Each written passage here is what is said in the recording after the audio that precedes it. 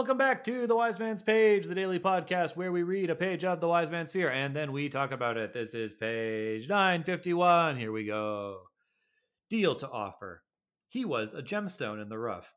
Not stunning at first glance, but with a great deal of worth beneath the surface. Sim was tender, kind, and attentive as any woman could care for. He made Fella deliriously happy. Sim was a prince. By contrast, what did I have to offer? Nothing really, less now. I was more like a curious stone that is picked up, carried a while, and finally dropped again with the realization that, for all its interesting look, it is nothing more than hardened earth. Master Kilvin, I said, can you think of a metal that will stand hard use for 2,000 years and remain relatively unworn or unblemished? The huge artificer looked up from the brass gear he was inscribing and eyed me standing in the doorway of his office. And what manner of project are you planning now, Rilak quoth. In the last 3 months, I'd been trying to create another schema as successful as my bloodless. Partly for the money, but also because I'd learned that Kilvin was much more likely to promote students with 3 or 4 impressive schema to their credit. Unfortunately, I had met with a string of failures here too. I'd had more than a dozen clever ideas, none of which had led to a finished design. Most of the ideas were struck down by Kilvin himself. 8 of my clever ideas had already been created, some of them more than 100 years ago. 5 of them, Kilvin informed me, would require the use of runes that were forbidden to Relar. 3 of them were mathematically unsound, and he quickly sketched out how they were doomed to failure, saving me dozens of hours of wasted time. One of my ideas he rejected as utterly inappropriate for a responsible artificer. I argued that a mechanism that would cut the time needed to reload a ballista would help ships defend against piracy. It would help defend towns against attack by V-Sembi raiders. But Kilvin would hear none of it. When his face began to grow dark as a storm cloud, I quickly abandoned my carefully planned arguments. In the end, only 2 of my ideas were sound, acceptable, and original. But after weeks of work, I was forced to abandon them as well, unable to get them to work. Kilvin set down his stylus and half-inscribed brass gear, turning to face me. I admire a student who thinks in terms of durability, Rilak quoth, but 1,000 years is a great deal to ask of stone, let alone metal. To say nothing of metal put to heavy use. That's the page. I'm Nick. I'm Jordana. Jeremy's still away. The stuff Kvothe says about himself is very sad. In what way? It's a very self-deprecating thing to say about yourself. What do I have to offer? Nothing really. Oh, I see. So, yeah. Picked up and dropped. I mean, what teenager is not self-deprecating? I mean, I guess so, but he really doesn't seem to think much of himself, at least in terms of, like, partnership material. Well, it's interesting as a contrast to what he thinks of himself in many other facets, right? Like, we hear him talk about how great he is a couple of times, but here, this is like the whatchamacallit, the category in which he doesn't have it. I guess so. You know what? He talks about how he's great at stuff, but does he talk about how he's great? Like, one thing we haven't ever... I see the difference. Yeah. Like, we haven't ever really dove into this, but, like, what if Kvothe doesn't like himself? Oh, that's so sad. He certainly seems to, right? He has a lot of confidence. He has a lot of pride. But especially after what he's seen himself be capable of, what if he is, what if he feels empty? Like, what if he actually doesn't like himself? There's something to that. And, what if, as a narrator, he's not willing to engage with it? He's not willing to think about it. Or if he is, he's not willing to share it. That would transition better from current Kvothe into Coat of the Inn. Like, that feels like an attitude that would translate between those two characters, because sometimes it's hard to see the Coat that's in the inn and how they're the same person as the Kvothe in the story. Yeah, that's true. And I feel like that little thread is something that could pull through both of those characters pretty seamlessly. Yeah, I think so. Coat being a character who's waiting to die sure doesn't speak to as someone who thinks very much of themselves. Indeed. There's a sentence here that's weird to me. Is the same sentence in your book? I don't know. It depends on the sentence. It's the third sentence in the chapter. Sim was tender, kind, and attentive as any woman could care for. Yeah, it's the same in mine. That feels like an awkward sentence to me. That feels like a dangling participle or something. I don't know enough about proper sentence structure to be able to clarify that, but I mean, it's a bit weirdly worded, but there's definitely been weirderly worded things in this book, so it doesn't really bother me.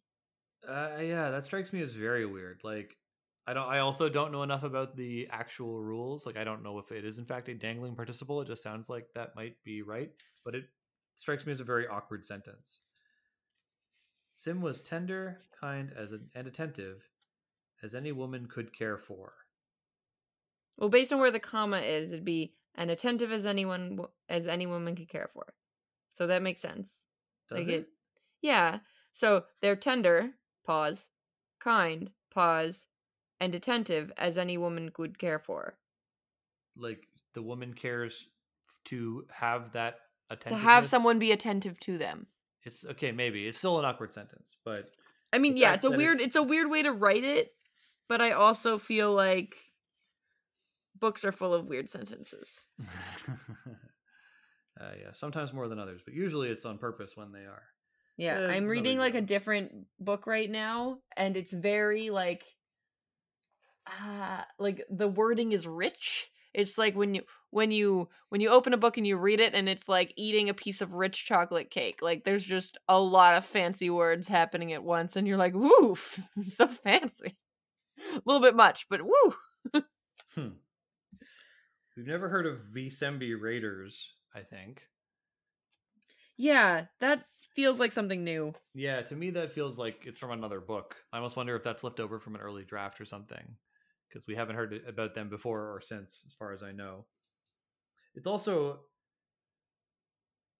I don't know, it feels a little off to me to have Kvothe like trying to defend the idea that a fast loading ballista uh, doodad is like a defensive artifact. Like that's pretty obviously a weapon of war.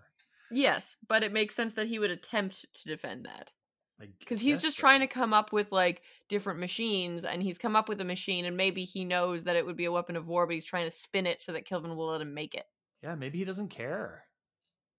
Yeah, I think that certainly he cares less than he should. Yeah, it's like what he cares about is getting promoted, right? He's not. He's really He cares not about getting thinking promoted, about. and he cares about making stuff. He Yeah, cares he's about really not thinking successfully about. making something. Yeah, he's really not thinking about what it is he's making, which is interesting, especially considering how he thought of the bloodless, right? How like carefully and thoughtfully he seemed to think about the use case of the bloodless. He thought about the use case, but like, did he think about, like we talked about last time, how like it would change war, and like he didn't think about that.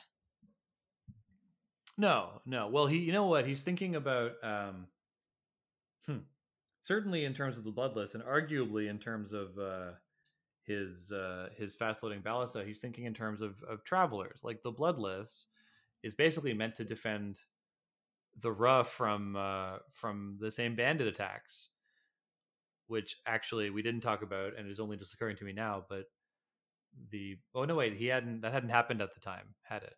It had not. No, but I do think that he's thinking of in terms of like travelers on the road, and the ballista thing. That's a stretch. Ships maybe, defending towns maybe. How many towns have we seen that have ballista?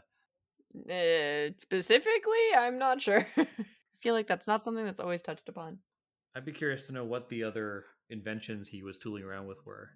Maybe they'll come up later. I think the joy of not having it specified is why it's fun. Like we as a reader can kind of be like, okay, what do you think Quoth would be working on? Yeah, I don't know. I'm excited to move on because one of my favorite passages is coming up. Kilvin introduces the Numenera, the weird artifacts, the magic items. Is it from Numenor? No, Is a joke? Is Lord of the Rings joke? I know. I only just put together now that the word Numenera might be influenced from Numenor. Yeah. Anyway, Yeah. good chat. Yeah, good chat. This was very nice. Yeah. Do we have mail? Did we already read mail? We Am I going actually insane? we don't actually. We're fresh out. So listeners, get on that Discord and Yeah, say send get them us in some before letters. we're gone. Yeah. Well, I mean, we'll still be around somewhere, but yeah, get them in. Yeah. Well, I certainly hope that we're around somewhere and not dissolving in a large plastic tub of brine. Yeah, delicious Yeah. brine. Have you had a sniff? It's very aromatic. No. Yeah, it's really Gross. it's gonna season our stews very nicely. What'll we call it? I should have thought of this. Kimchi? Kimjeremichi? Listeners, accepting suggestions for what to call our delicious new product. The prize is a a taster. A free tub of Jeremy or kimchi Jeremy Jeremy preserves. Jeremy. Marinade. Jeremade? Marmalade? We'll workshop it. Yeah. All right, listeners, join our workshop on tomorrow's page. The Way.